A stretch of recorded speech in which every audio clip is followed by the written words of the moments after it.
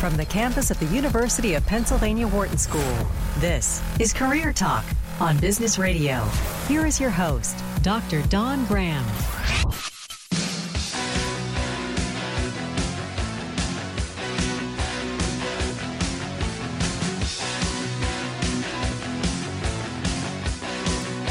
And welcome to Career Talk, your career insider here on Business Radio, powered by the Wharton School. We are on Sirius XM Channel 111, and I'm your host, Dr. Don Graham. I'm the career director for the Wharton MBA for Executives program here in Philadelphia. I'm also a licensed psychologist and former corporate recruiter.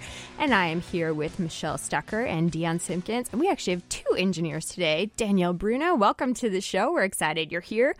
We've got a great show for you. So it's Thursday. We're live. Give us a call, 1-844-WHARTON. That's 1-844-942-7866. Hey, if you've called in before and you haven't had a chance to get on, we'd love to hear from you today. We take your questions, and that is what we do. We are here to help you get the job that you want. So today, we are focusing on how to rebrand yourself as a career switcher. Professionals are averaging 4.4 years in a role, and the Bureau of Labor Statistics reports that the average worker currently holds 10 different jobs before age 40. Holy cow. And this number is projected to grow. So if you are not in the midst of a career change in the moment, chances are you're going to be thinking about one in the future.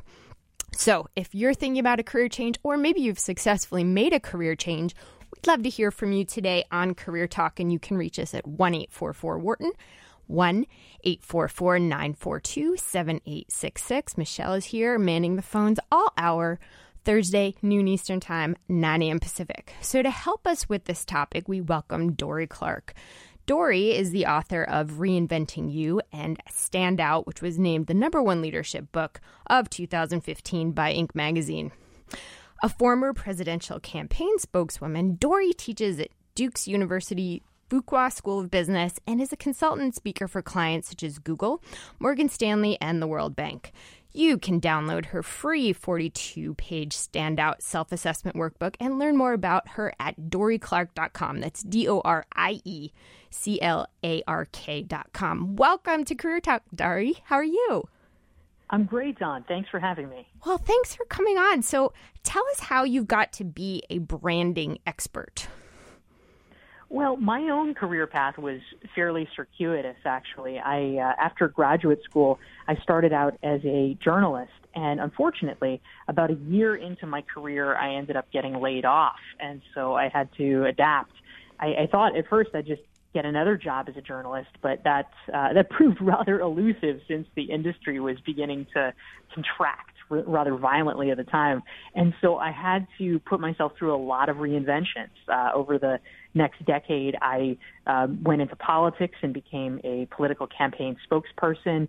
I ran a nonprofit. I made a documentary film. And eventually I landed on my current career, which is being a marketing strategy consultant and then writing and speaking and teaching alongside it. But because of my own personal experience with reinvention, I ended up writing my first book in 2013 with Harvard Business Review Press called Reinventing You.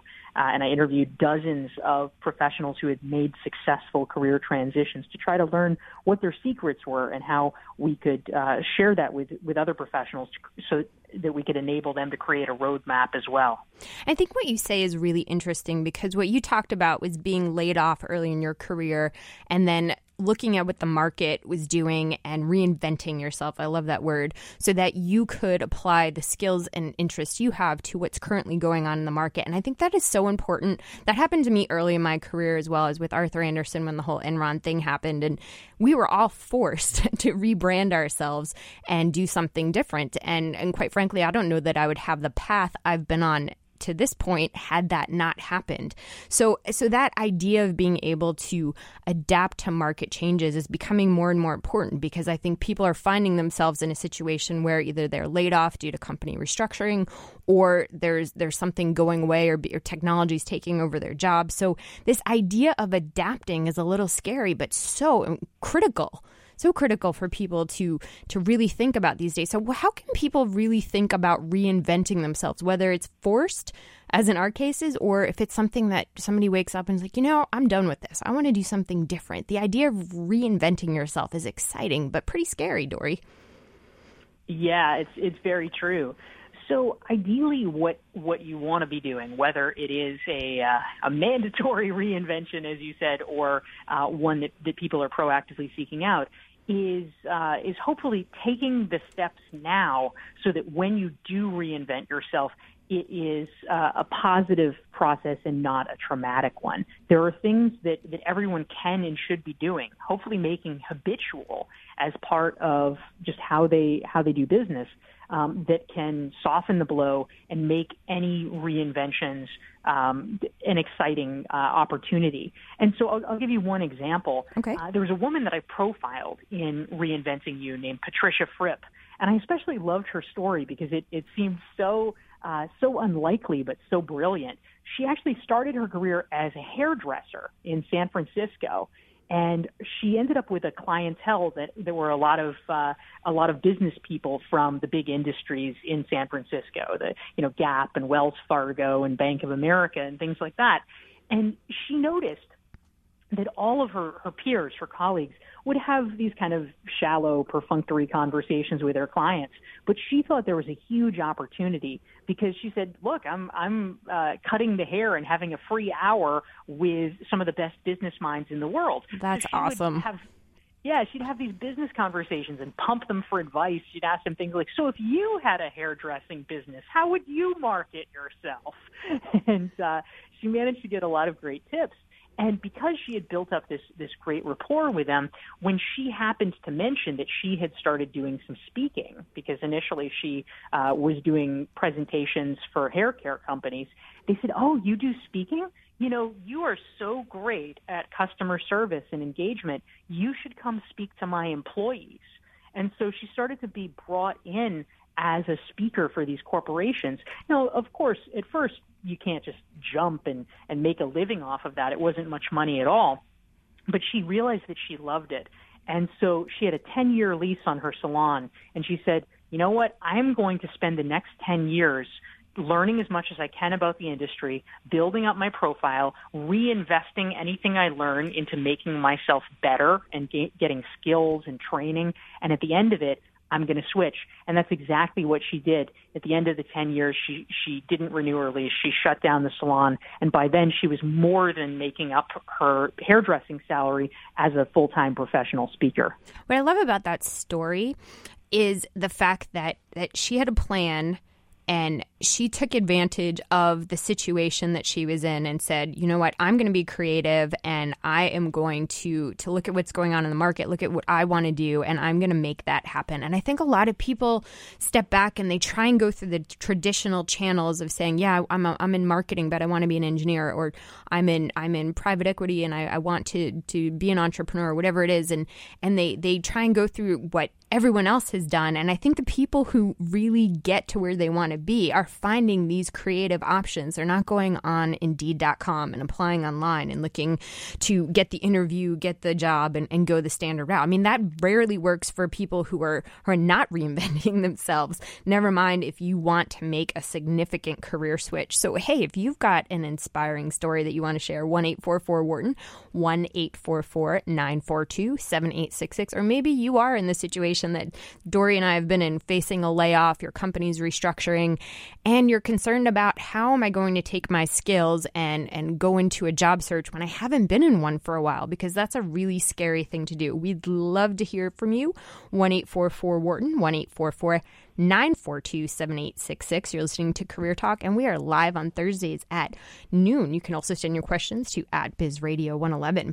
So, Dory, this idea of brand is such an abstract concept, and a lot of people think, well, that's for marketing or that's for companies, but the fact is we're hearing it more and more within the job search, and it's kind of a scary thing. You're thinking, what is my brand? Do I have to have a brand, a logo? What is this? So, in terms of job seekers, let's talk about really clearly how to define this word brand and why it's important in the job search.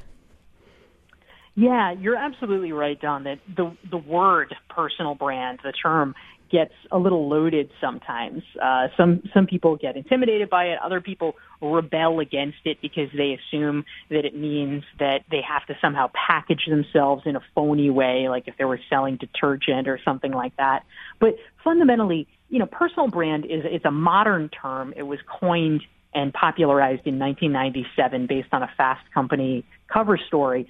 But even though the term is only 20 years old, what it actually is referring to is something that is pretty eternal, which is your reputation. That's really all it is. The question is, when you leave the room, what is it that people are saying about you, and is it what you would want them to say about you? And if there is a gap between those two things, how do you correct it? How do you make sure you're known for the right things? You're known the way you want to be known. That's fundamentally what we're talking about. And I think that when we frame it in those terms, the value of personal brand becomes a little clearer to people. Reputation is a word that I think people can wrap their head around. What is my reputation? And I think one of the things that people need to think about is that there's so many things that go into building that idea of reputation. It's not just how you act in the room. It's how you show up. It's what you put on social media. It's what even things like what you wear. Are you late to the meeting? How do you react to information? What types of people or things do you associate with? So there's so many things that actually go into this message. And one of the things I want to make sure we talk about is this idea of dual branding, because I think a lot of people believe that they can be one person, for example, on Facebook, and then go out in the world and be a different person. And unfortunately, with the way technology and everything is so interconnected, that is getting harder and harder to do. But before we do that, we're going to go to Manu in Texas. Welcome to Career Talk. How can we help you today, Manu? Hi there. Well, actually, I have been in the education industry for 10 years, left the corporate world, started a tutoring center, been educating kids in math and reading for 10 years. I realized that I was becoming more of an advisor for families than educating them on math and reading. So I went and got certified as a Zig Ziglar certified speaker. And I have workshops that I conduct for teenagers on a lot of issues that I feel that are out there with the teenagers these days. I am trying to see how do I market myself out there and present my workshops to the teenagers, or my ideal place would be corporations where teenagers are home, summertime, and these teenagers come to work, attend the all-day workshop while parents are still working, and everybody has a win-win situation. So need help and advice on marketing. So you're currently still in education, and you're trying to build this business where you're doing more consulting and training. Is that correct, Manu? My education business is separate. Okay. I want to go ahead and, prepare myself for retirement, I would say, even though it doesn't seem like that. But where these workshops are on teenagers, what I feel is there is so much pressure by parents to perform. And the workshops I have conducted is totally on teenagers 14 to maybe 19, 20, to talk about, to believe in themselves, set their own path and self-image and things like that. So I don't know, because they don't have the money, they cannot come for the workshop. So how to get the message out to the parents that they need to attend these workshops too. Mm-hmm. Because in the end of the day, you do want to make a living off of this. So that's a pretty important part. So, Dori, what would you recommend to Manu? Well, I'm actually in the process right now of writing my third book. And one of the people that I recently interviewed for it had an interesting variation on this. His name is Todd Herman, and he's now an executive coach. But years ago, he got his start. He grew up in Western Canada, and he was really interested in sports. And so he became a volunteer coach, and he would talk to these young athletes about mindset and their, mental toughness. And he wanted to build a private coaching business for himself, similar to you, working with teenagers. But he realized, as you did, there's a fundamental problem, which is that the client is not the buyer. Their parents are the ones who can write the checks for it.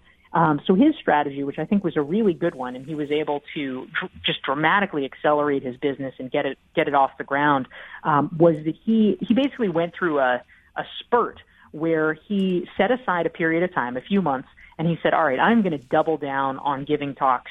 And his arrangement was that he would reach out to all different kinds of groups, youth sports groups, civic groups, teenager associations or clubs for teenagers. And he said, I will give a talk for you for free, but there is one condition, which is that at least one parent for each kid has to be there. If you can guarantee me that, then I will give the talk for free. And so that way he guaranteed that there would be a buyer in the audience. And at the end of every talk, he would make a pitch and say, look, if you have another kid that isn't here, and you want me to speak to an association that they're a part of, I'm happy to do that. I also do private coaching, et cetera. And he was able not just to build a coaching practice privately working with these young athletes, but also a fair number of the parents in attendance said, this is amazing. This isn't just for kids. Will you come in and do this for my business? And it opened up a whole new line for him. So I would suggest that if you try a variation on that, that might be pretty effective. Was that helpful, Manu? Okay. Yes. And I have tried contacting, National Charity League and Young Men's Academy. So I believe it's a process. You have to is LinkedIn, or what would be the best way to find resources, the right person who makes the decision? That's what I'm struggling with. So, yeah, and I think I want to highlight a couple of things that Dory talked about. So really being clear, and this goes for job seekers as well, being clear on who your audience is, what their pain points are, and what is that market. So if you told me, Manu, that you wanted to open a brick and mortar bookstore, I'm going to tell you, you might want to do a little bit more research on that market. So is there a need? And if there is a need, where is that need? So I think that's going to be most important. And so the question is, well, how do I find that out? One of the things you might want to do is look at what might be considered your competitors. So where are they going? What are they doing? Where are they presenting? Who is paying them? Those types of things, because chances are that somebody, whether they do exactly what you do or related to what you do, has kind of found that path. So look at that. And then something else you can do, and Dory, I think you write about this in your book as well, is start to associate with people who have an audience for this, who have a following. And it could be a peripheral business that corporations, that schools do for teenagers, or corporations do for teenagers, but start to find those people who are doing it and have broken through, because chances are they will be able to get in. And you might associate, you might, as Dory talked about, go give a free talk as a tie-on to something somebody else is doing. Or look at the people who are your friends who have teenagers. Where are they working? What contacts did they have? So a lot of people start to go out into the world and look very broadly when, in fact, your neighbors, your family, your who knows, your sister's husband's cousin, they are actually on the ground where you want to be. So don't discount the second level contacts that people you already know, who trust and love you and want to see you succeed, have, because those can be a great resource. Manu, thank you for giving us a call. What you're doing sounds like a great initiative. We'd love to hear back from you, to hear how it goes. And hey, if you've got a question about reinventing yourself or how to maybe brand yourself for a career switch, we would love to hear from you. And we're taking your calls throughout the hour at 1-844-WHARTON. That's 1-844-942-7866. I'm your host, Dr. Dawn Graham, and we are on Career Talk with Dory Clark. Dory, so we were talking about dual branding.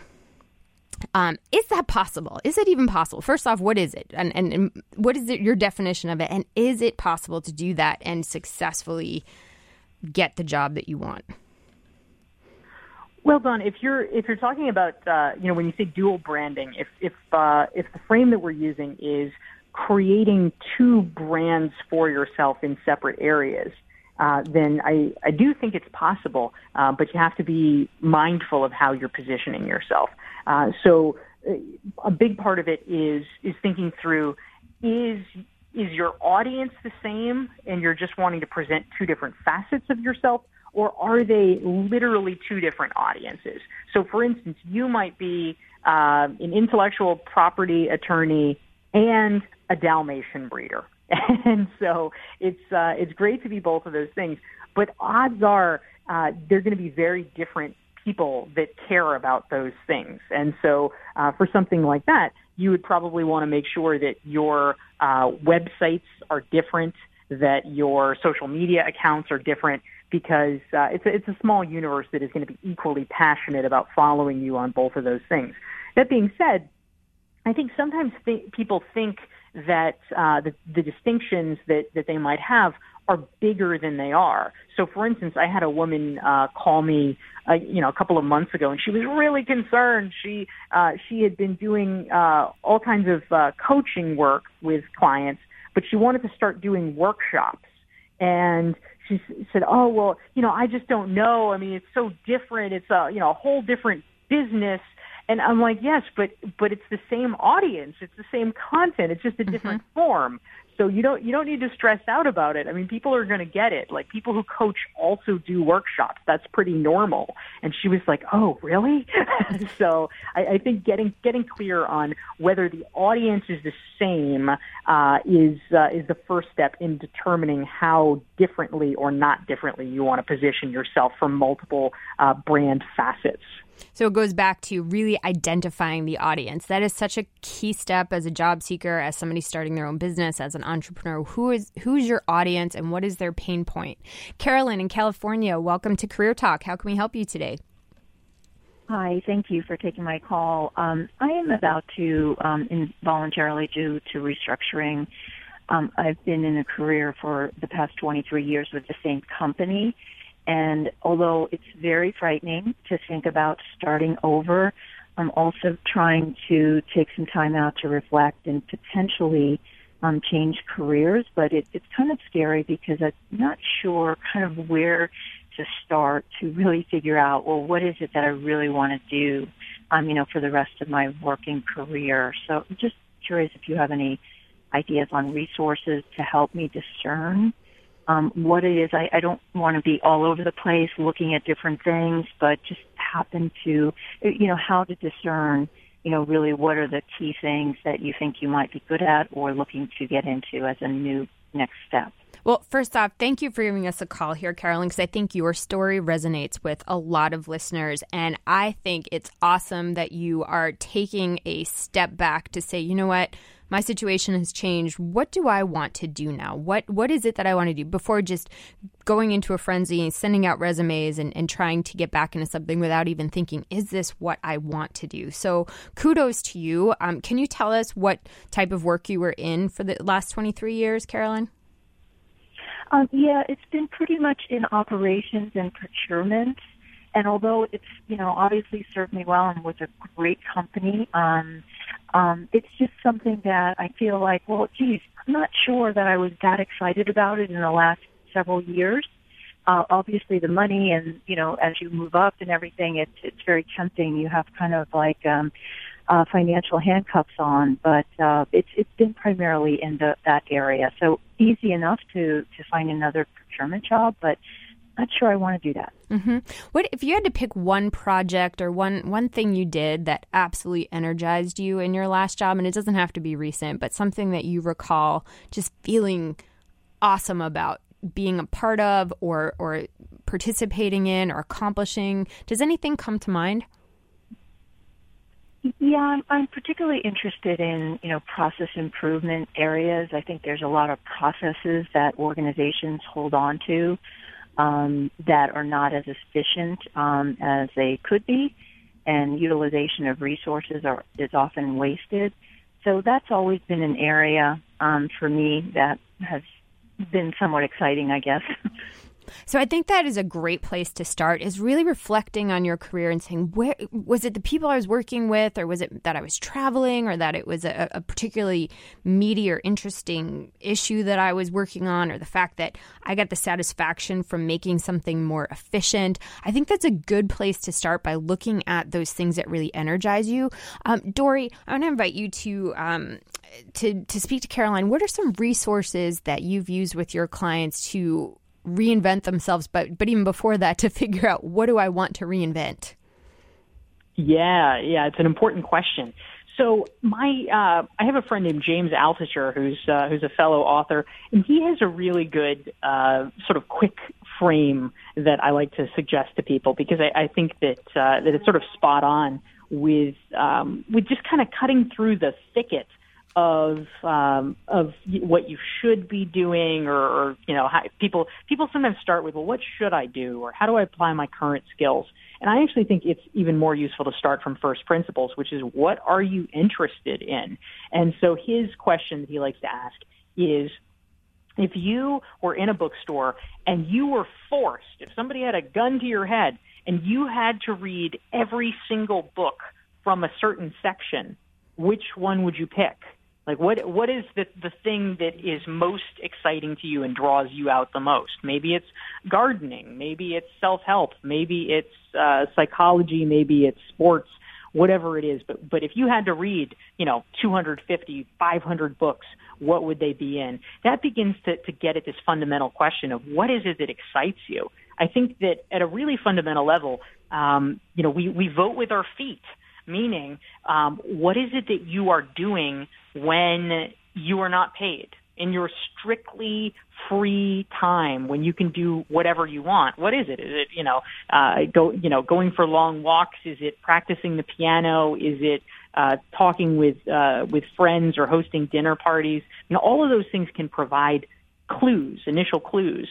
Another thing that I like to suggest is thinking through and even making a list of the people that you know in your life that you think are most interesting, or that have the most interesting careers, and just make a list of that. And, they might not have anything to do with you directly, at least at first blush, but, write down who are the people that you think have the most interesting careers, and what is it about them that is interesting? Is it that they get to travel to international locations? Is it that they are working in an industry that you think is really cool, or whatever it is? And, that's a little bit more data. And only after you begin to gather those data points, do you then begin to look at yourself and say, oh, okay, well, which of these things are closest to my current skill set? What would be easiest for me to transition into? And, if that's appealing, great. If not, you might have a situation where you want to make an even bigger shift. And as long as you have the willingness to do it, and as long as you have the financial resources necessary to bridge you as you gain the necessary skills and connections, then there's no reason at all why you shouldn't go for it. And Dory, what I like about what you're saying is that a lot of people start with, well, I've been in operations, or I've been in procurement, and where do people with those types of careers typically go? And that is one way to look at it, but the way you're approaching it is blank slate. What am I interested in now? And then going back, and obviously operations and procurement has a lot of transferable skills. So Carolyn, no doubt that whatever you pick in that bookstore, you're going to be able to transition those skills into. So I think that's a really important distinction. Thank you for giving us a call, Carolyn. I'm very excited about where you're headed. And Dory, I just have to ask you one quick question. What book section would you pick? Yes, awesome. I think that what I would pick, I feel very lucky because the job that I have is really the job that I want. I would probably pick the business and management section. I think that there's so much interesting stuff there. So the fact that I get to write those kinds of books and be friends with fellow authors who are doing it is pretty exciting for me. So we're going to take a call from Jack in Pennsylvania. Jack, welcome to Career Talk. How can we help you today? Hi, thanks for the call. Yeah, I just had a question. I've been in sales professional for many years, and I've been in different industries from industrial sales to sports as well as healthcare. And as the healthcare environment changes, I've often considered evolving into another space in our economy, and it's sometimes different, or it's difficult to understand what your real transferable skills are to, say, like an IT software type of selling environment or a financial sales environment. And how do you really? What are a good framework to articulate what your brand is and how you have transferable skills into another sector potentially? Well, good question. So you're in sales and you're looking to take those sales skills and move into a different industry. Is that right, Jack? Yeah, at some point in the future. So this is, again, and I think another question a lot of listeners have. Hey, I've been doing this function. I'm pretty good at it, and I would like to move into something that is a different market, a different industry. Dory, what would you recommend for Jack? So I think the first step that I would do is to try to gather as much intelligence as possible from colleagues, from informational interviews, et cetera, about what exactly the crossover is. How is your job similar to or different from the type of work that would be done at this new company or in this new industry? The more detailed information you can have on the ground from people who are doing it, the better.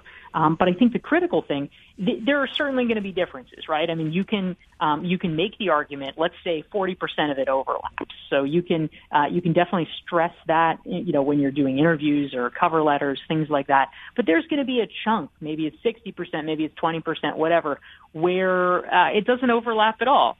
And I think that's the place where a lot of times when people are making career transitions, they get kind of back on their heels about it because they feel defensive. They feel like, oh gosh, this is a weakness that I have, that I don't know this industry, or that I'm coming in and everybody else has these experiences and I don't. I'm going to be having to play catch up. And I think that's actually the wrong attitude. It doesn't serve people well. Because when you are coming in feeling like you need to justify your knowledge, it means that sometimes you're overcompensating. They can sense that you are trying to cover up a deficit.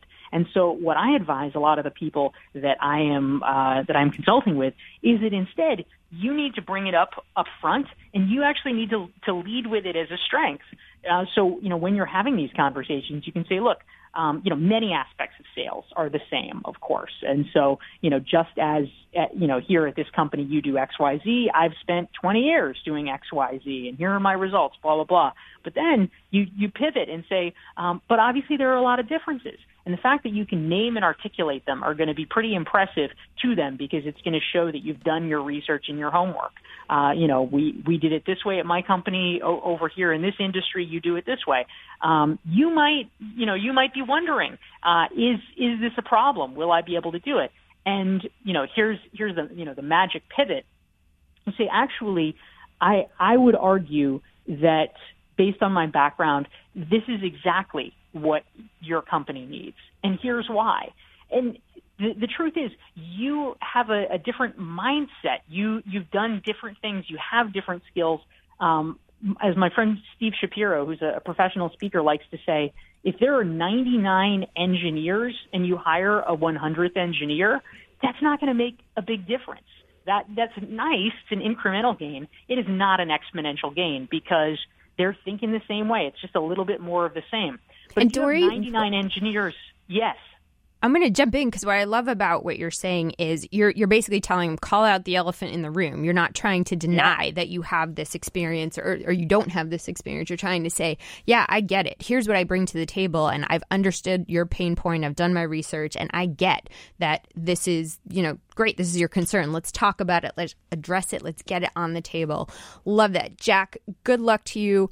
Thank you for calling Career Talk. If it's Thursday, we're here all hour at noon Eastern Time, and we're at 1-844-WHARTON. That's 1-844-942-7866. And hey, if you can't call in, you could always get more advice at dawnoncareers.com, where I send out a weekly blog. And right now, it's my favorite part of the show. We are going to the pre-break quiz. Quiz? There's a quiz? So, Harvard researcher Amy Cuddy recommends doing this in the bathroom just before an interview to lower your stress and boost confidence. Harvard researcher Amy Cuddy recommends doing this in the bathroom before an interview to lower stress and boost confidence. It's PG-13, people. If you think you know, 1-844-942-7866. You're listening to Career Talk on SiriusXM, Channel 111. We'll be right back.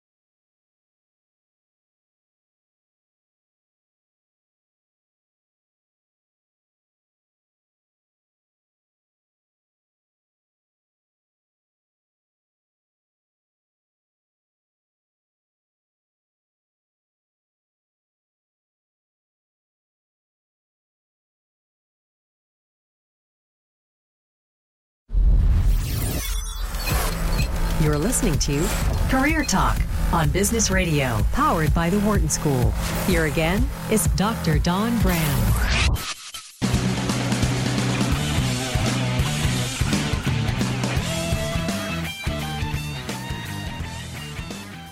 And welcome back to Career Talk here on SiriusXM Channel 111. I'm your host, Dr. Dawn Graham, and you are listening to Career Talk. And today we have marketing expert Dorie Clark with us, and we're talking all about career switches and reinventing and rebranding yourself, which is so important in today's market because what we know is the average job tends to last 4.4 years. So chances are, if you're not in a job search in the moment, you will be at some point, and you will definitely need to be out there with your network branding yourself. So Dorie, right before the break, we were talking about dual brands. And one of the things I see with clients quite a bit is, all right, I'm a lawyer and I want to go into business, but I don't want to let go of that lawyer identity. Yet I'm trying to get people to take me seriously as a marketing person in business. So when I'm thinking about dual branding in that respect, I think that can be pretty damaging to people trying to make a career switch. What are your thoughts? Yeah, I think that self-identity is actually a very big issue. In my book, Reinventing You, I actually tell the story of a woman named Roxy who started out as a teacher, and she went on to become the executive director of a education nonprofit. And she had been running this nonprofit for about 5 years. And she was at a party with her husband, and somebody asked, "Oh, what do you do?" And she said, I'm a teacher." And her husband, sort of hits her afterwards and said, "You haven't been a teacher for 5 years. What are you talking about?" I love that he hit her. It's one way to get her attention.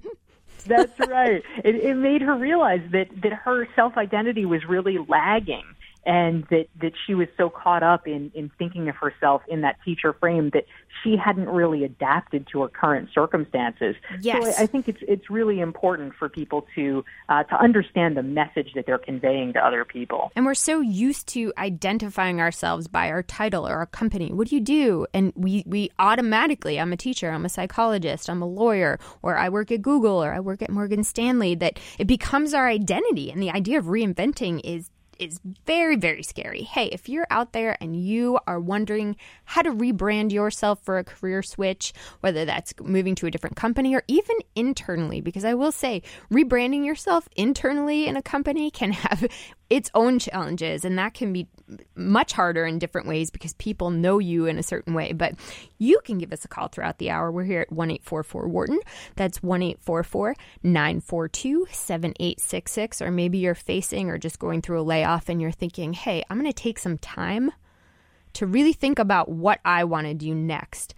And you want some tips on how to do that, we would love to help you. I'm Dr. Dawn Graham. You're listening to Career Talk, and we're here with Dorie Clark, 1-844-942-7866. So, Dorie, I want to go through some like quick rapid fire branding hacks, like things people should think about that people can put into action right now. So one of the ones that comes to mind for me is if you're trying to brand yourself online, be sure to use the same version of your name in all of the places. So don't say Mike in one place and then Michael in another, because then all of a sudden those things don't link up.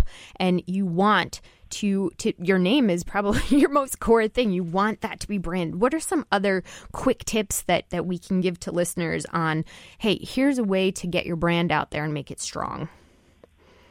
Yeah, really important. So one tip that I like to advise people to think about is that you should be going deep when it comes to social media or other platforms rather than wide.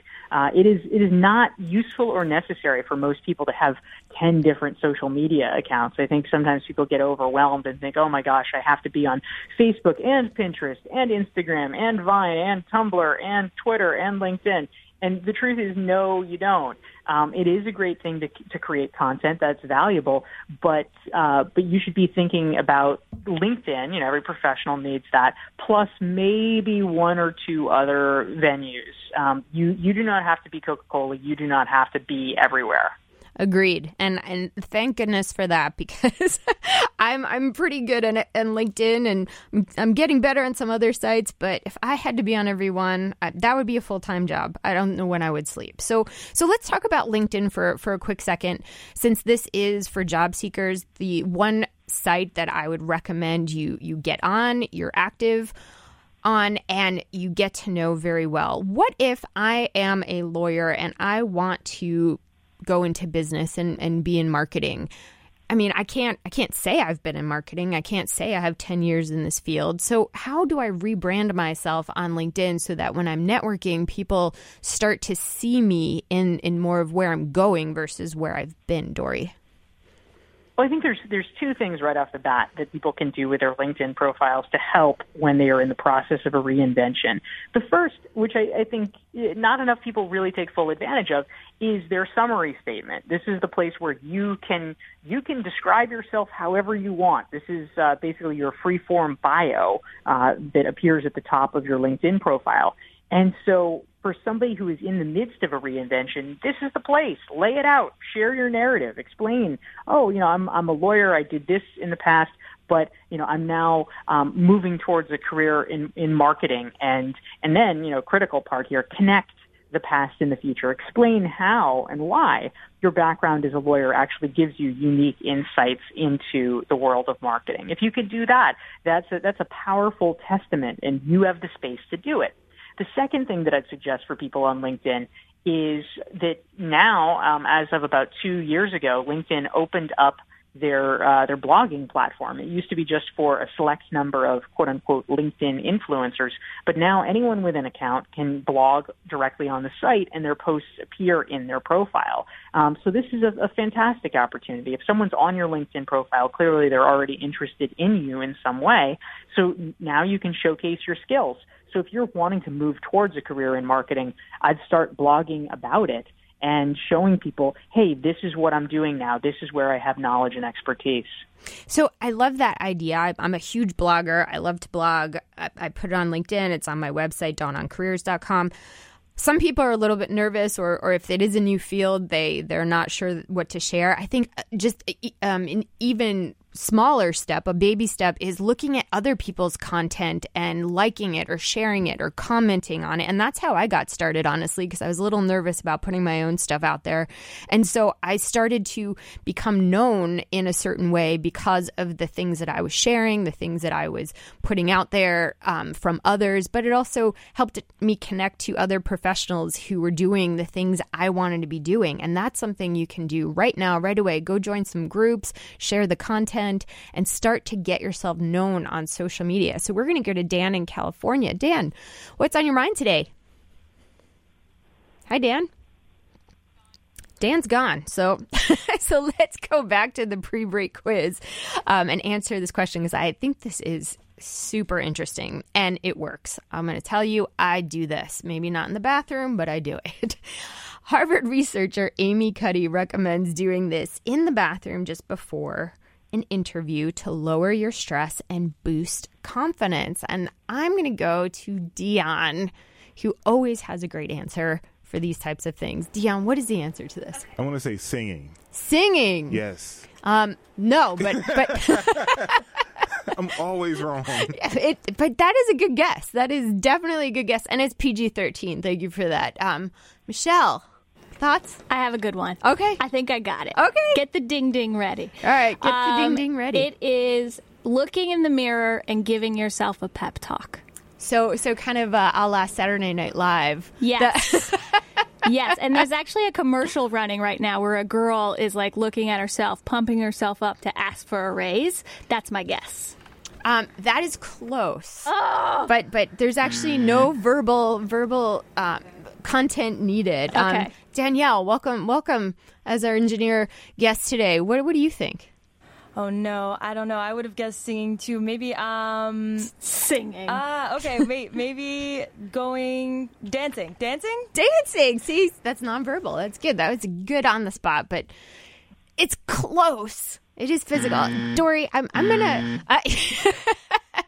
You can refrain from guessing, Dory, if you don't want to be buzzed, but I'm going to think you know, because if you would go to the bookstore and be in the section where all of these books are, I'm going to guess that you probably come across this at some point. I do. And in fact, even if people are nowhere near a bookstore, they maybe have seen Amy Cuddy's very famous TED Talk that has been seen by about 15 million people on this subject. What she recommends people do is power pose when they are getting ready to go to a meeting. Yes, exactly. So that was a ding, although it kind of sounded like a fire alarm in my ears. So Harvard researcher Amy Cuddy recommends striking a pose in the bathroom just before an interview to lower your stress and boost confidence. So it might sound a little silly, but striking a power pose, Wonder Woman style, I should say, can actually boost your confidence before you enter a stressful situation. So research shows that power posers performed better in interviews and were more likely to be chosen for hire. A power pose has a calming effect, and when you stand in a confident position, and it could be a Wonder Woman, chest up, hands on hips, or it could be feet on desk, hands behind your head, any kind of power pose, it helps you to naturally lower your stress levels. The result, you talk slower, shake less, appear more confident. So next time you're heading into a potentially stressful situation, like an interview, put yourself in a Superman power pose to give yourself the best shot at making a good first impression. So, Dory, I'm doing this right now. Awesome. So we're going to go to Joe in North Carolina. Joe, welcome to Career Talk. How can we help you? Yes, good afternoon. I currently am a truck driver over the road and recently got my bachelor's degree in business. And in line with your couple of previous callers, how do I present myself? I have great customer relations skills. I've worked in electronics previously as customer service. Where do I go? How do I present myself? Coming off, I'm not necessarily a dumb truck driver because I did well in school. Where do you go from there? So first off, congratulations on finishing your degree. That is very exciting. So you're looking to go from being a truck driver to what type of work in business, Joe? Listening to you guys talk, customer relations. I like marketing aspect. It's very. I took entrepreneurship as my major, basically, but you can branch off into anything. Marketing, I really loved. Human resources, I enjoyed. So, are you looking at a particular industry? Industry or business? I mean, I don't want to say. Go into a private business type. Yes. Well, one of the reasons I'm asking that is because one of the kind of easy opportunities I see and is moving into a company in transportation. So you clearly have a lot of experience in transportation. You have kind of feet on the ground in that industry. So moving and taking your skills from your business degree into the industry where you have a lot of background and experience might be one way to get your foot in the door. Dory, what do you recommend for Joe? Well, I actually think that when he said he was a truck driver, the very first thing that came to mind, and for folks that are reading the papers and following business trends, it's, good job, Joe, for getting your degree, because almost all the pundits think that truck driving is going to be imminently disrupted by self-driving cars. That's probably going to be one of the first industries that falls. And, if we're looking, who knows what the timeline is, whether that's, 10 years or 15 years or whatever. But there's, I think, something, huge, probably, hundreds of thousands of long distance truck drivers. There's probably going to be zero in about 10 to 15 years time. And so as a result of that, I actually think that from a branding and narrative perception, you have a real advantage here, Joe, because you can seize on that. And if you're having a meeting with people, it shows that you are a visionary forward thinker, that you have taken the steps necessary to get yourself out of an industry that is going to be disrupted. I don't think there's anyone that thinks it's not going to be disrupted, but you are getting out at the exact right time. And so, for instance, if you were wanting to enter a career in HR, you could actually make that your mantra. You could say, you know what, I saw the writing on the wall, and I made proactively that reinvention of myself. I didn't wait to be disrupted. I took the bull by the horns. I want to help other people do that. That's why I want to enter HR, is to help create a modern and adaptable workforce and help your company do that. I think Joe. people would look at that and say, wow, that's pretty cool. I'm excited about this now, Dory. Joe, go get them. That's a great way to transition in. As Dory mentioned, you are getting in ahead of the curve, and use that to your advantage. Go in and say, hey, I'm ahead of the curve. I'm going to use my skills and knowledge and business degree, and I'm going to make this happen. So go make it happen, Joe. Thank you for giving us a call on Career Talk, and please call us back and let us know how it went. You can give us a call, 1-844-WHARTON, 1-844-942-7866. You're listening to Career Talk. I'm your host, Dr. Dawn Graham, and we are here with Dory Clark, and we are talking all about reinventing and rebranding yourself as a career switcher. So I love that Joe is ahead of the curve. Dory, any other kind of last minute tips, quick tips as we start to wrap up the show on how people can make sure their brand is strong and working for them?